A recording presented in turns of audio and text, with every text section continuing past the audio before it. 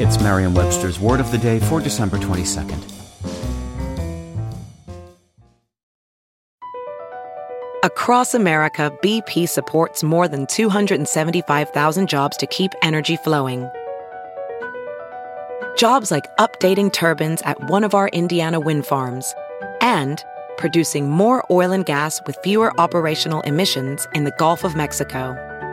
It's and, not or.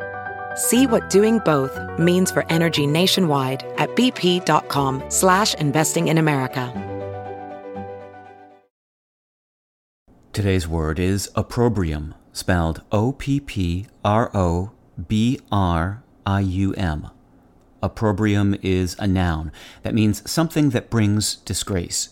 It can also mean public disgrace or ill fame that follows from conduct considered grossly wrong or vicious.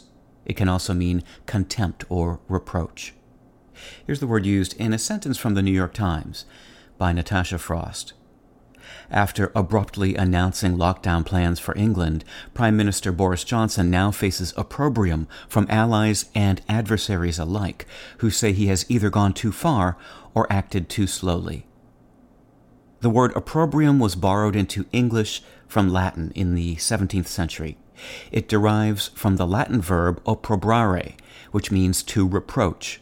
That verb, in turn, comes from the noun probrum, meaning disgraceful act or reproach. The adjective form of opprobrium is opprobrious, which in English means scurrilous or infamous. One might commit an opprobrious crime, or be berated with opprobrious language, for example. Probrum gave English another word too, but you might have a little trouble guessing it.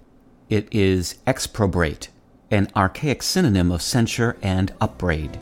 With your Word of the Day, I'm Peter Sokolowski. Visit Merriam-Webster.com today for definitions, wordplay, and trending word lookups.